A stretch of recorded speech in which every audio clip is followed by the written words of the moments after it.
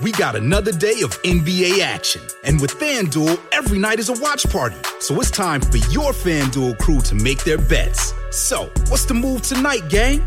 You know that new customers who bet $5 get $200 back in bonus bets if you win.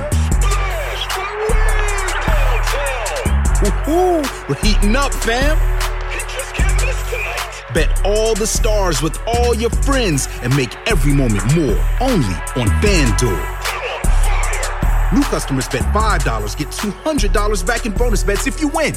Make every moment more with FanDuel.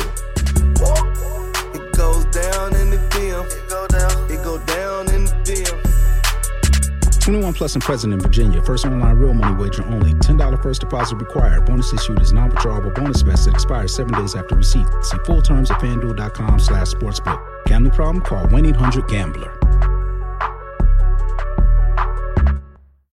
Don't forget to check out my vlog. You can click the link above or get the information down in the description. Thanks.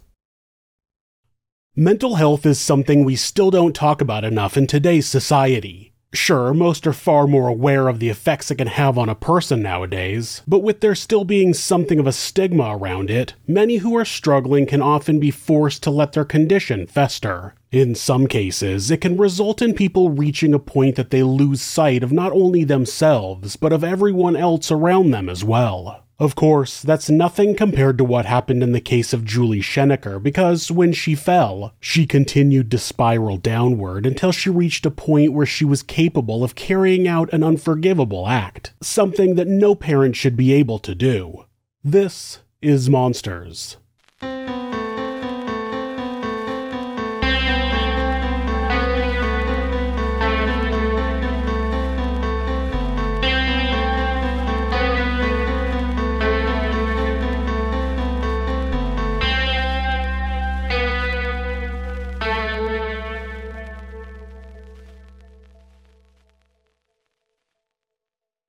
Growing up in Muscatine, Iowa, the Pearl of Mississippi and one-time home of Mark Twain, life at first glance seemed to be somewhat picturesque for the eldest daughter of Jim and Patty Peterson Powers.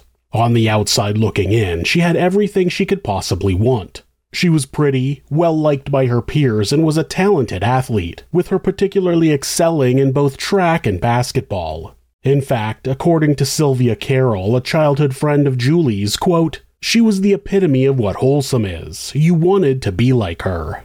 That opinion of the all-American young woman carried on into her time at college where, while studying at the University of Northern Iowa, she added to her list of accomplishments by serving as the star hitter and blocker for their volleyball team. Unfortunately, though, hidden underneath the surface of this sunny exterior was a more challenging side because Julie could be very demanding of her teammates. She often expressed heavy disapproval toward them whenever she thought they were slacking off, and this competitive attitude also extended toward her love life, as she wasn't shy about telling both friends and colleagues who were competing for the affections of the same young man that she was, that she would be the one winning their hearts by hook or by crook. Despite her type A personality sometimes putting her at odds with others, she was largely well-liked anyway, so when a bout of the flu caused her to play poorly in a Division I championship game, shattering her hopes of a professional volleyball career in the process, most were upset for her and wanted to help pick her back up. Not that they needed to, though, because with the drive Julie had, it wouldn't be long before she was able to find a new path in life. That path came shortly after she graduated in 1982 when she signed up with the United States Army and got sent over to the Army Language School in Monterey, California in order to learn Russian. After that, she began working as a Russian linguist. Of course, learning a new language was only the tip of the iceberg of what she'd be doing. On top of that, she became fully immersed in the culture, religion, economy, and value systems of that particular nation. That suited her fine because, being as driven as she was, Julie Powers was able to excel beyond the expectations of her superiors.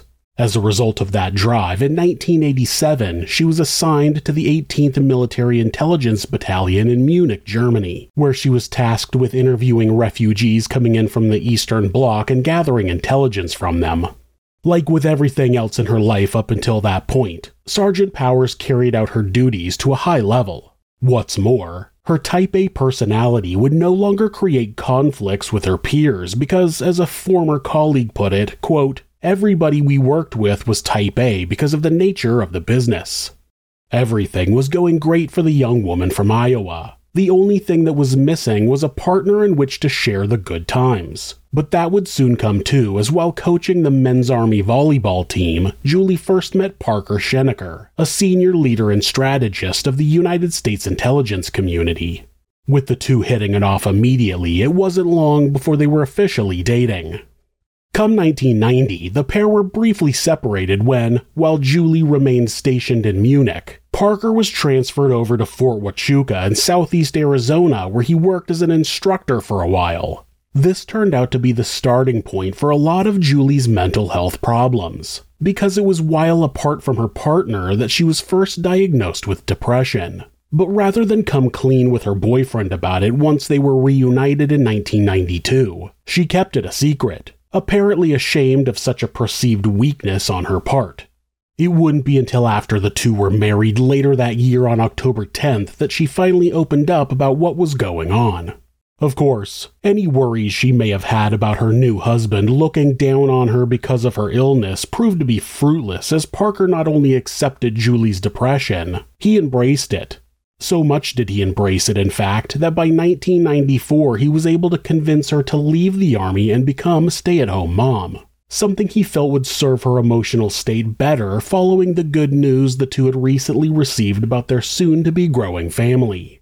That's right, Julie had become pregnant earlier in the year. That would lead to their daughter Calyx being born on September 12, 1994 in nearby Rosenberg, Germany. But that wouldn't be a location they remained in for long, because soon thereafter, Parker was transferred once more to Fort Leavenworth in Kansas. Still, at least this meant they got to settle down in the Midwest for a while as they got to terms with both being new parents and dealing with Julie's illness.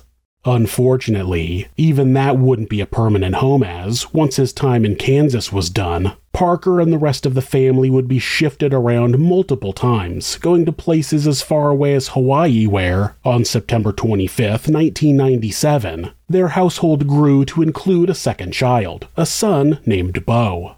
To those who knew them, this was a very happy time, but it was actually a great struggle for Julie as she suffered terrible postpartum depression following the birth. That caused her to have to go back on antidepressants. When her husband was called back to the U.S. mainland in the winter of 1998, she decided she didn't want to move back there quite yet, as she was enjoying the warmer climate of Hawaii and the effect it was having on her mental health. As someone who spent most of his life living in the Pacific Northwest, I can tell you that the lack of vitamin D can definitely affect your mood. That was what led her and the kids staying behind for an additional 6 months while Parker returned to the East Coast to continue with his duties. Despite the hopes being that the extra time in Hawaii would help Julie get better, things only continued to worsen. She felt like she was watching as her husband got to live the military lifestyle she had once wanted for herself, which caused her depression to return. In 2001, she suffered a severe episode. It was so bad that she ended up being hospitalized at a National Institute of Health facility.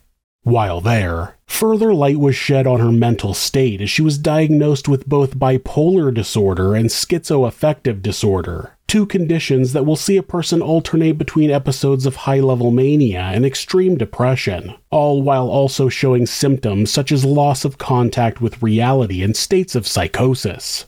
Obviously, that was a major cause of concern for the family. But at the very least, there was renewed hope that, now with a formal diagnosis, work could begin on treating Julie properly for the first time in her life. While doctors spent the next 9 months doing just that as Julie remained in an inpatient facility, Parker took up full-time duties of raising the kids, albeit with a little help from both his mother and a nanny that he had hired. This seemed to work wonders, at least for a while, because, with the continued therapy, come 2003, Julie was deemed well enough to return to Germany with her husband for a family celebration.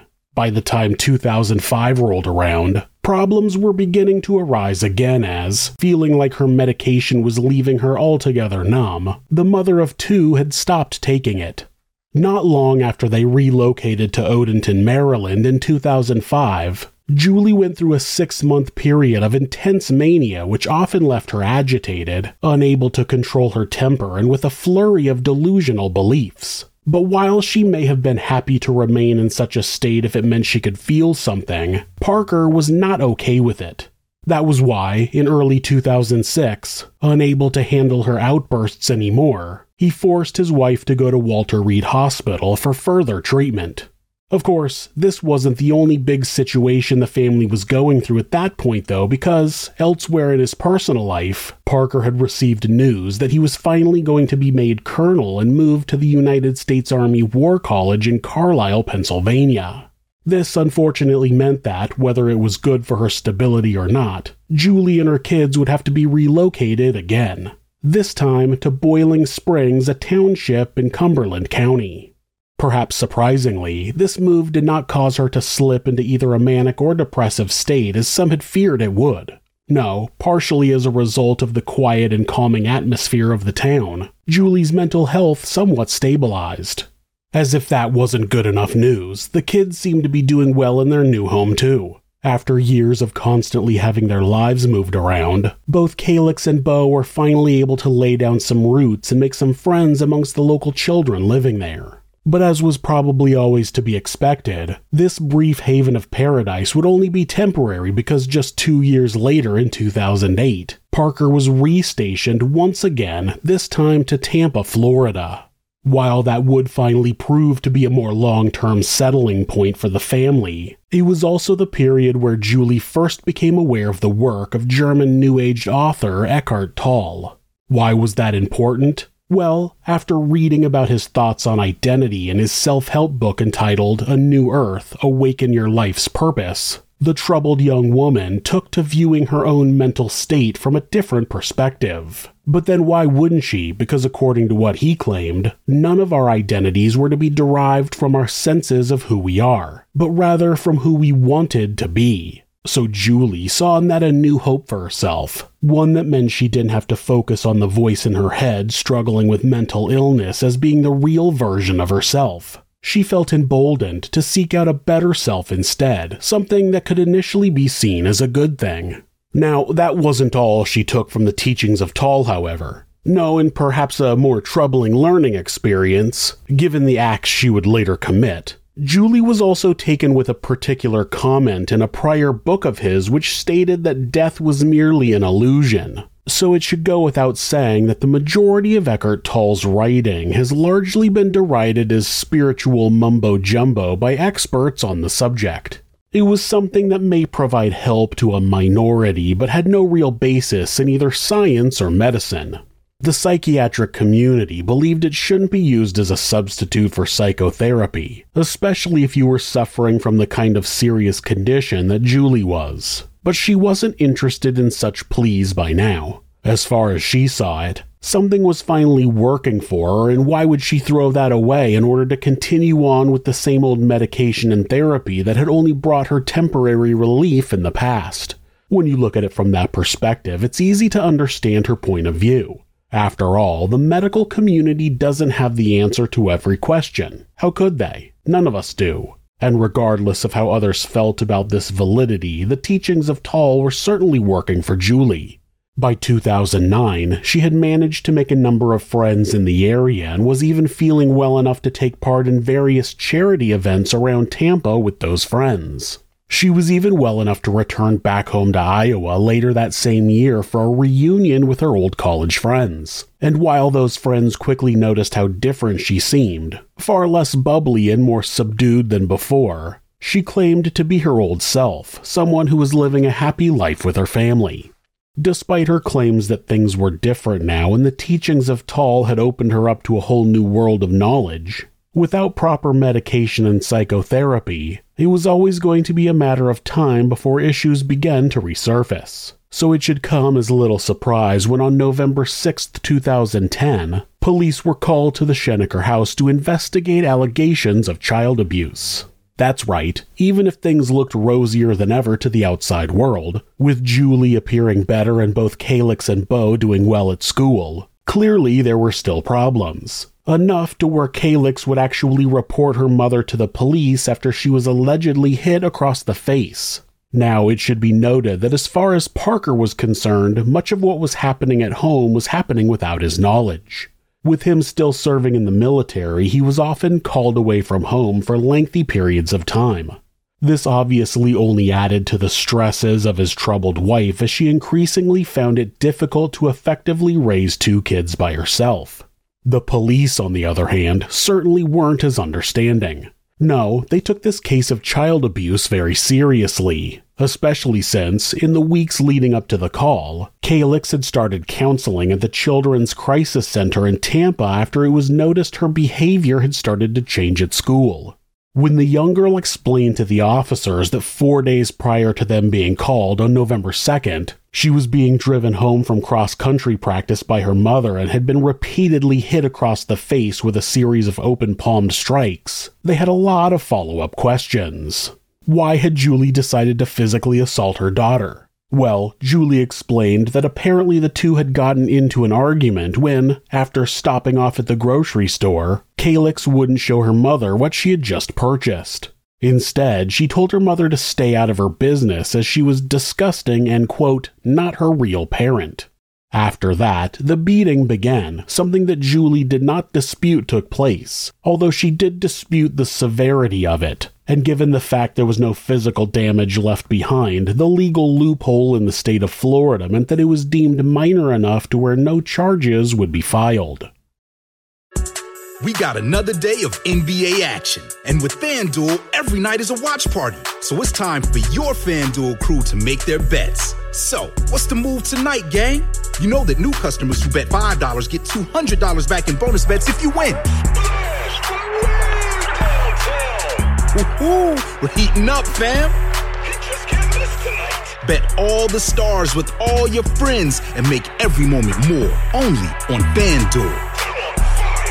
New customers bet $5 get $200 back in bonus bets if you win. Make every moment more with FanDuel. It goes down in the DM. It go down in the DM. 21 plus and present in Virginia. First online real money wager only. $10 first deposit required. Bonus issued as non-withdrawable bonus bets that expires 7 days after receipt. See full terms at FanDuel.com/sportsbook. Gambling problem? Call 1-800-GAMBLER. Still, even if this incident ended without legal repercussions, it had far further-reaching effects in that it shattered the carefully constructed idea of Julie being someone who was doing better, and that their family situation was a harmonious one.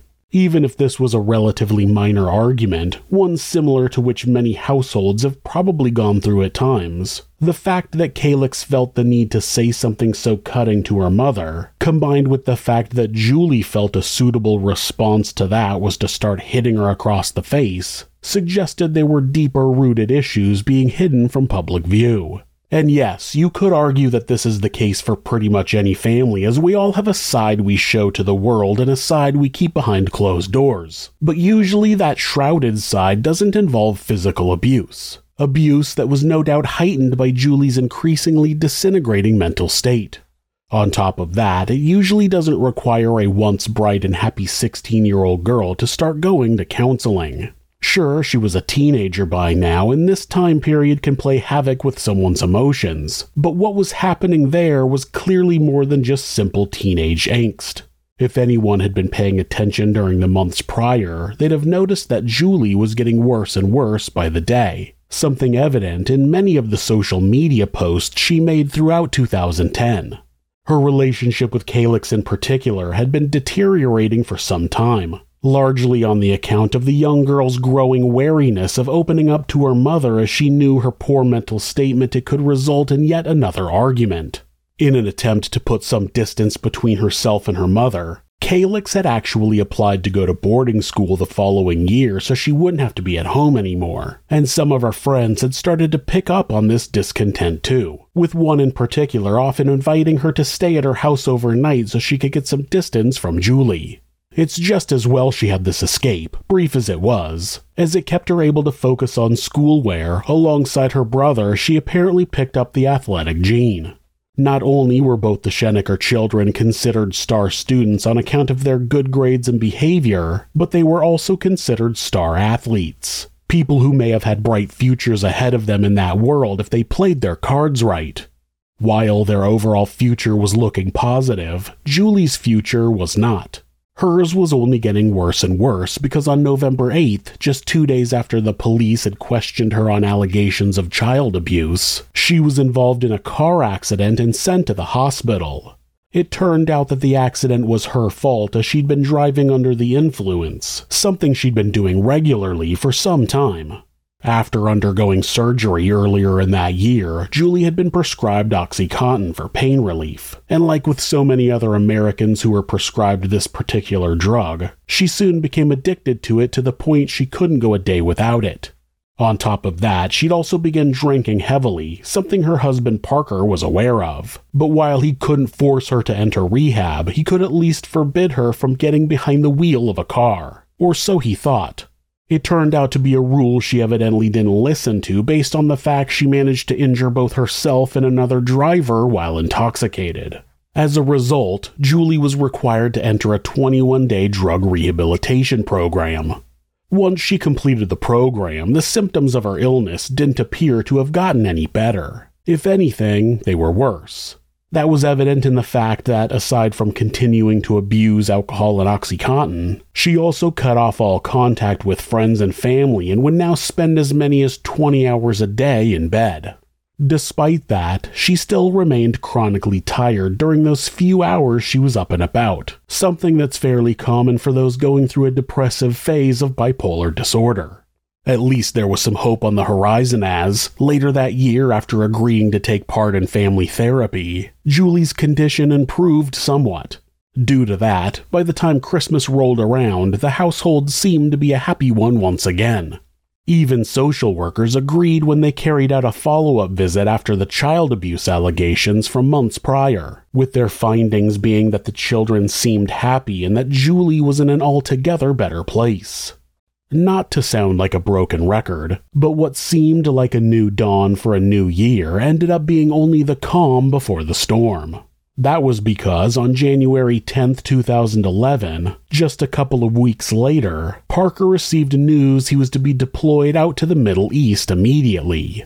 Obviously, concerned about leaving his wife with the responsibility of looking after the kids given that she'd only just gotten herself back into a better place, he discussed with Julie the idea of asking for a delay in his deployment so that they could remain together for a little longer. As far as Julie was concerned, though, that was entirely unnecessary as she believed she would be fine to take care of both Calyx and Beau alone. Of course, while she may have felt that way, her family did not. So not long after Parker was shipped out once more, he received an email from a number of them who argued that by leaving her behind at such a critical time, he was risking letting her slip again. Parker took great offense to that as he believed he'd done everything in his power to make sure Julie was being taken care of. In his email response, he made those feelings clear by stating that none of them understood the difficulties of being married to a woman who was so broken. Now, that wasn't meant to be a shot at his wife, but it certainly could have been taken that way. That was why, once Julie found out an email had been sent to their family and asked to see it, her brother refused to forward it along. Rather than put her mind at ease, it only served to make her start worrying about what could have possibly been in that email. With those worries came the beginnings of a fall back into depression.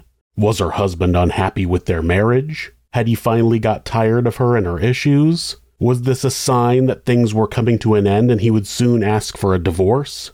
These were just some of the thoughts that ran through Julie's mind, and it apparently put a stress on her relationship with her kids again, too. Around that time, she wrote a journal entry that stated they were being disrespectful towards her and that she was going to have to take care of it. Following that, on January 22nd, she traveled 44 miles or 70 kilometers round trip to a lock-and-load gun store in order to purchase a weapon that she claimed was for home defense. As she put it, there had been a handful of home invasion robberies in her area as of late, and she wanted to make sure her family was safe should such a thing happen to them. Unfortunately for Julie, due to state gun laws, the purchase of the revolver she wanted would be delayed 3 days while a background check was carried out. Disappointed, she returned home and left an altogether chilling note in her diary that simply read, quote, "The massacre will be delayed." Yep, at this point, Julie had made the decision to kill her children and then take her own life, with that being the reason she'd chosen to travel to a gun store in a different county, as it meant it was less likely it would be noticed by anyone in her family. Why had she decided her kids needed to die? Well, a number of different possible reasons were given after the fact, with one suggestion being that Julie was worried Calyx and Beau were going to inherit her mental illness. So rather than have them spend the rest of their lives suffering like she was, she felt the best thing to do was to put them out of their misery. Of the 5 types of filicide, this would be referred to as altruistic filicide, a parent killing their child in order to save them from something, a life of poverty, or in this case, an inherited physical or mental health problem. Even a phone call from her husband wouldn't change her mind about her plan. When Parker spoke to her soon after and asked if everything was going okay at home, she simply responded that everything was fine. When he informed her and the rest of the family that he would be returning home soon, she seemed happy about the news, despite her already being well aware that by the time he did return, her plan would already have been enacted. By then, the troubled woman had gotten her hands on the revolver she'd purchased days ago following a successful background check. That's right, despite Julie having a history of mental illness, she had no problem legally purchasing a handgun. So after traveling back home with the weapon on January 27th, she went to her journal once more and wrote out detailed notes on how she was going to kill her children and then end her own life. She'd wait until the following day when the time was right in her mind. Then, when that time came and everything was ready, Julie started the morning by getting up early in order to drive Beau to soccer practice. What her son didn't realize, though, was that she was bringing her revolver along for the ride. And so when he said something that set her off mid-journey, causing her to pull out her weapon and fire a shot into the windshield, he was understandably terrified. Sure, he knew his mother had a history of instability, but this was another level of danger altogether. That's why he begged her to put the gun away before someone got hurt. Unfortunately for him, however, this request only seemed to anger Julie further, and at that point, she fired 2 shots into his head, killing him instantly. Beau was in the car with you? Yeah. Okay. And what, Beau was smarting off to you? Yeah. And then where did you shoot Beau? Yeah. With that 38? In the side of the head. Okay. And then I did his mouth too. Oh, you shot him twice in the head? Yeah. Okay. Because they're too sassy. Now it's hard to imagine what Julie's thought process must have been as she looked at her dead son sitting in the passenger seat next to her. Did she feel guilty, or was she too far gone for that? Sadly, the latter seemed more likely, as she wasn't done with the killing quite yet. No, she still had her daughter to take care of. With Beau's body still warm by her side, she drove back home where she planned to finish the task at hand. Once there, she left the car in the garage and headed into the house where Calyx was sitting at her desk doing homework. Of course, the young girl had no idea what her mother had just done and certainly wasn't aware of any immediate danger she was in. That was why she didn't even bother to look up from her computer when Julie entered her bedroom and fired a single shot directly into the back of her head. She then put a second bullet into her daughter's mouth. I came up behind her. What was she doing? Hold on. She was at homework on the computer? Yeah? You came up behind her with what? With a 38. Okay. And what happened? I shot her in the back of the head. Because she was running her mouth at you? Yeah. And then I shot her, I think, in the mouth. Okay. That's what I wanted to do. Why did you want to shoot her in the mouth? Because it angers me so much. Her mouth angers you? Yeah. Well, what happened after that?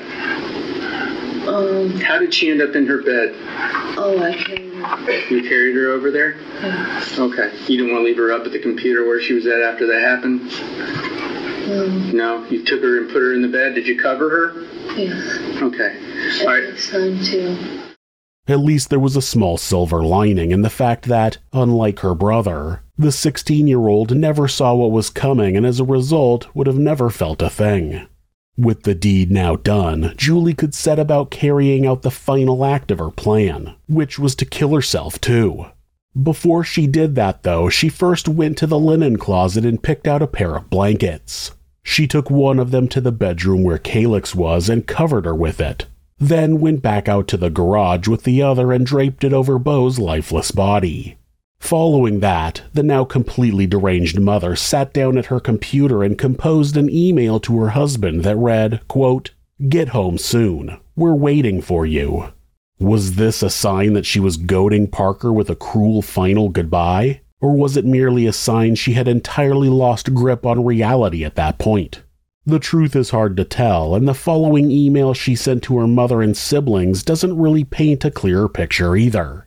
In that correspondence, Julie did state that she was feeling suicidal and that she was tired of the kids always talking back to her. Of course, she made no mention of their deaths and didn't show any remorse about killing them.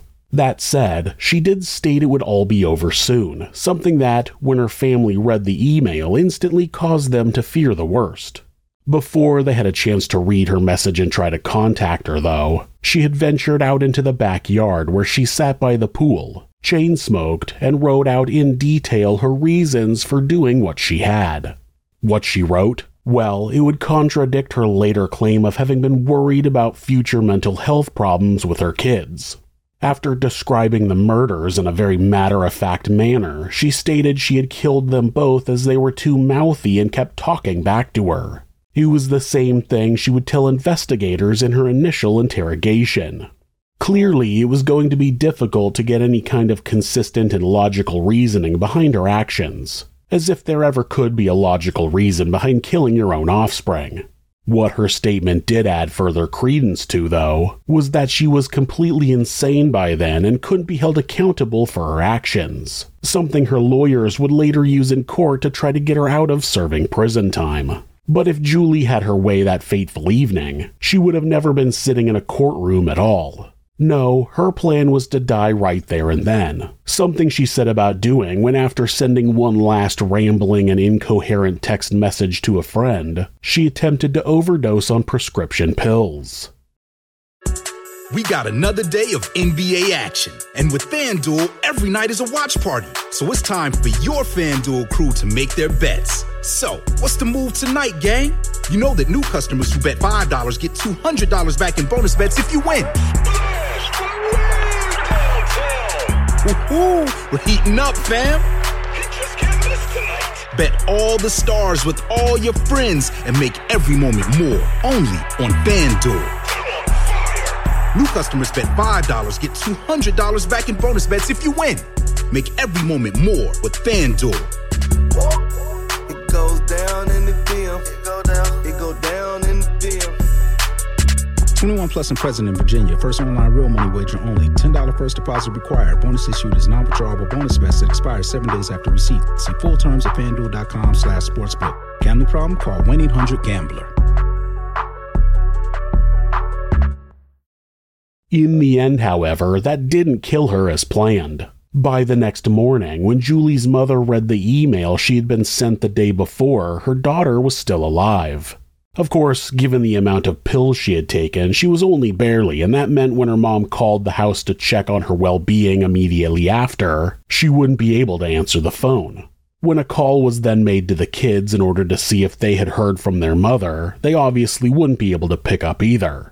With her mind now jumping to the worst possible conclusion, Patty Peterson Powers felt the only thing to do was to contact the police. When she got a hold of them and explained the situation, they agreed to go out to the Schenecker household and check out the situation. Now, it should be noted that these kinds of calls are not entirely uncommon, so it's unlikely the officers who were assigned to the wellness check expected to find a full-blown murder scene once they arrived. Upon reaching the front door at 7:45 a.m. that morning, they noticed a message taped to it telling the family who the kids usually carpooled to school with that they were going to be away for the weekend. Obviously, this immediately raised suspicions given the nature of the email Julie had sent the night before. Feeling like lives could be at risk, the officers walked around to the enclosed pool area at the back of the house, and there they found the mother of two laying unconscious on the ground with her clothes soaked in blood. After seeing that, they realized something terrible had happened, so they entered the garden to see if the unconscious woman was still alive, and to their surprise, she was. They may have initially believed that she was a victim, but that idea was quickly washed away when she gave them permission to enter the house. At that point, realizing the final part of her plan had failed, Julie apparently felt no need to hide what she had done. After all, it wasn't as if people weren't going to find out anyway. That was why she led the two officers into her home where they first discovered the body of Calyx still laying dead in her bedroom, with the only thing now different being the fact that she had been moved from her desk chair to her bed. After that, the killer led officers to the garage where 13-year-old Beau remained strapped into the front passenger seat of the family minivan, the blanket covering him now fully blood-soaked. When asked what had happened, Julie felt no hesitation in explaining that she killed them both and attempted to kill herself. When police asked her why she had done it, she was recorded saying, quote, "My daughter, the 16-year-old, is mouthy. She calls me names." Clearly this was a case of murder, and given it had been apparently planned out ahead of time, it was murder in the first degree. After reporting the incident to their superiors, the two officers on scene arrested Julie and waited for a team to show up to further investigate the house. During the investigation, it didn't take long to lead to a Smith & Wesson box and instruction manual lying in the bathtub, along with 15 live rounds and 5 spent ones next to it. On top of that, Julie's journal was discovered on her bed with the final entry reading, quote, "I have really lost my mind. I'm so sad. My 2 babies. It was too easy to take them out." Of course, attempts were made to keep the situation quiet from the public at first, at least until a complete picture could be pieced together of why exactly the murders had taken place. But it didn't take long for the neighbors to become aware of the situation and for word to start spreading around the neighborhood. Understandably then, when they did find out, the local community were shocked as both Calyx and Beau had been well liked by everyone around them, with the general opinion being that they were 2 very promising children who were managing to do well despite growing up in a difficult environment. As to Julie, however, there was far less goodwill directed her way. Even if it was understood among those living nearby that she was struggling with mental illness and had been doing so for some time, it was something that no one imagined she'd be able to carry out. How could any mother, whether ill or not, ever consider hurting her children?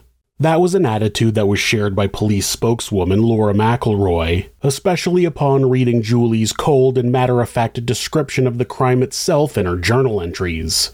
As she put it, quote, "It's hard to believe that a mother authored the notes because it's a very methodical, non-emotional description of the murder of 2 innocent children, of her own children. When she's describing it, it's just very matter-of-fact, devoid of emotion."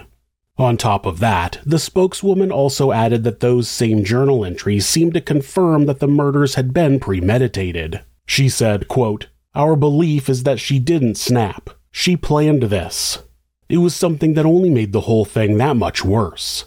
While the rest of the community were trying to come to grips with what had occurred, one person who was still in the dark about the entire situation was Parker. Still in Qatar waiting to come home, he wouldn't find out about the deaths of his children until his family contacted him with the devastating news.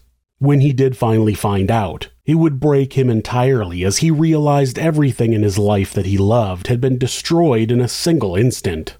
After briefly meeting with Julie in prison to inform her that he wanted a divorce, he would have no further contact with her. No one would, though. She was completely isolated from everyone other than her legal team. A legal team that eventually convinced her that, despite her prior confession, she might be able to plead not guilty on grounds of insanity. That development meant that the trial was suddenly looking as though it might not be as clear-cut as those looking for justice were hoping it would be. While Julie was awaiting trial, Calyx's classmates were memorializing her by planting a willow tree on campus. something that the Harry Potter superfan always wanted to see happen, as to her it represented the Whomping Willow from the series. It was an emotional moment of catharsis for the kids who had lost a friend, but that wouldn't make the trial process any faster, unfortunately. In August of 2012, both sides were able to successfully argue that they needed at least a year to review files found on the computer in the Schenecker home.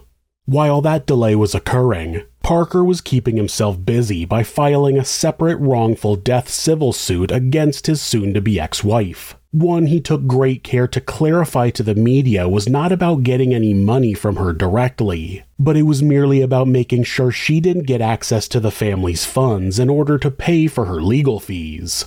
Thankfully for him, he would ultimately be successful once it eventually went to court, though that day wouldn't be without further emotional scarring. In a desperate attempt to regain access to her money, Julie countered her husband's claims that she was responsible for the children's deaths by arguing it was actually him who held culpability. The way she saw it, Parker had known she was mentally ill and was clearly a danger to both herself and others. So in her mind, his decision to leave her alone with the kids represented nothing less than an act of neglect. That argument didn't hold any merit as far as the judge was concerned. No, he saw right through it. His decision meant the civil case was over and Julie would not have access to the Schenecker family funds. The only thing left to do was wait for the criminal trial to begin. That ended up happening in April of 2014, at which point, fully aware Julie was going to attempt to get off on grounds of insanity, the prosecution decided not to pursue the death penalty as they felt it wouldn't go over well in a court when aimed at a woman who was mentally ill. Instead, they merely focused on trying to get her prison time, all while on the other side of the courtroom. It seemed that was where the suggestion first came about that she had killed the kids out of fears they'd inherit her mental illness. It was thought that might play well in terms of making her seem incapable of being held responsible for her own actions. But that wasn't all, because there was also the suggestion that killing Calyx and Beau had been necessary as there was sexual abuse happening to the children. It was thought by their mother that the best thing to do would be to end their lives outright. Now, it should be stated that there was zero evidence to suggest sexual abuse was going on, and when asked about who was doing this abusing, Julie would refuse to say. It appeared far more likely that the claim was either another delusion of Julie's increasingly fractured mind, or it was simply an excuse she was trying to use on the court. Either way, it didn't do much good because despite expert witnesses selected by the defense pushing the fact that her bipolar disorder meant she wasn't in control of her faculties, the prosecution countered by calling Julie's week's worth of journal entries proof enough that the whole thing had been carefully calculated and premeditated. As they argued, Calyx and Beau had been killed by their mother as a means of trying to punish Parker as he was spending too much time away from home. The evidence they used to sell this theory was that written on the family day planner on the day he was due to return from his tour in the Middle East, Julie had left a note which read, quote, "Beau is in the van, Calyx is in her bed, tried to make her comfortable." Clearly, the insinuation was that she wanted her husband to find the bodies of the children in order to inflict maximum grief. As if that wasn't chilling enough, it also came to light at the trial that, after shooting her kids, Julie had attempted to contort her daughter's face into a smile. It would probably come as no surprise that did little to endear her to the jury, and after less than 2 hours of deliberating, the 8 men and 4 women found her guilty of 2 counts of first-degree murder on May 15, 2014. It would later be put by one juror, quote, "We had some discussions on how do you really know what is going through someone's mind, but we kept coming back to what the law states constitutes insanity. Being mentally ill is not the same as being insane." That's right. Obviously, anyone who executes their own children is not in their right mind. But in order to not be held responsible in a court of law, you have to have not known that what you were doing was wrong. The fact that Julie made an effort to keep her gun purchase a secret shows that she knew that what she was doing wrong. The fact that she had planned the killings out in advance and kept it a secret meant she knew it was wrong. With her pleas of insanity outright disregarded, it meant that when the judge brought down his sentence, it would be for 2 concurrent sentences of life behind bars. With her fate sealed, the only thing Julie could do was address the court and offer what she felt was an apology. As she put it at the time, quote, "I apologize. I apologize to everybody in this courtroom. I take responsibility. I was there. I know I shot my son and daughter. I don't know why. I understand that there are people who are affected by this who may have just read about it in the paper. Or maybe a child looked at their mommy and said, 'Mommy, are you ever going to shoot me?' I know this could happen and I apologize for what happened, what I did." Okay. After the trial, Parker was able to handle the situation with as much dignity and grace as is possible because, while he would take no questions from reporters during the proceedings, afterwards he would release a statement to the press which signified both his happiness with the results of the trial and his desire to keep the memory of his children alive. In his own words, quote, "Today's decision, for many reasons, gives my family a great sense of relief. As I have consistently mentioned for the past 3 years, the most important thing in all of this is Calyx and Beau, my lovely children, my smart, beautiful, loved and missed children. Giving them a voice has been my priority throughout this process." As recently as February of 2023, Julie Schenecker was still attempting to appeal her conviction and obtain her release. On this particular occasion, the attempt was blocked by the appellate court, meaning the now 50-year-old will stay where she is for the foreseeable future.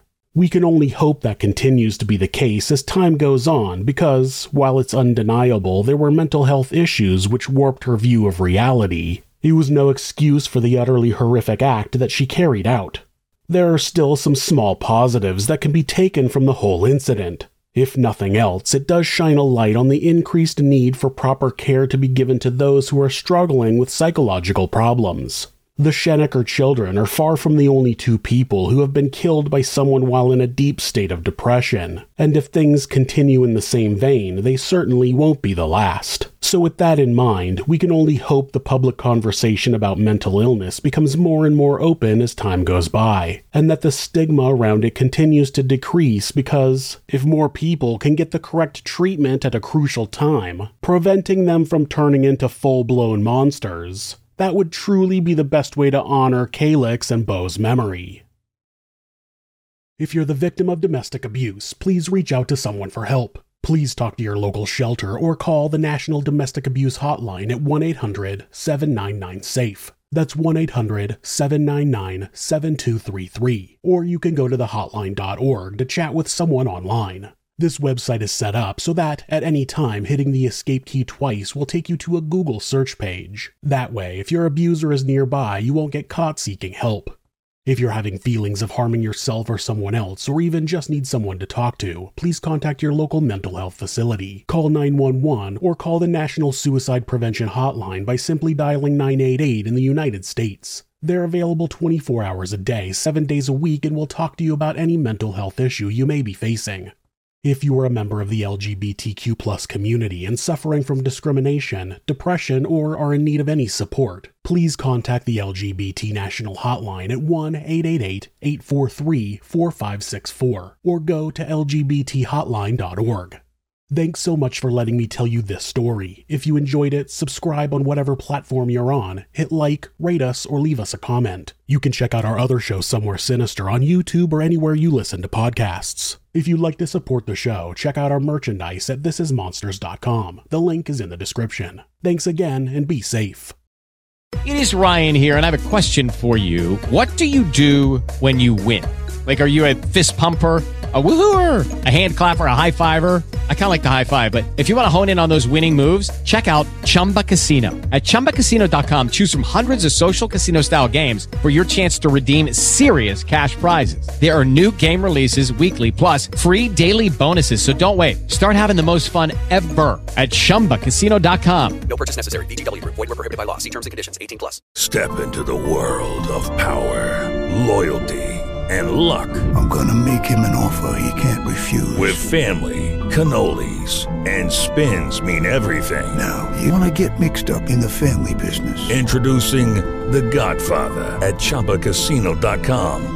Test your luck in the shadowy world of The Godfather slot. Someday, I will call upon you to do a service for me. Play The Godfather, now at ChumbaCasino.com. Welcome to the family. VGW Group. No purchase necessary. Void where prohibited by law. See terms and conditions. 18+.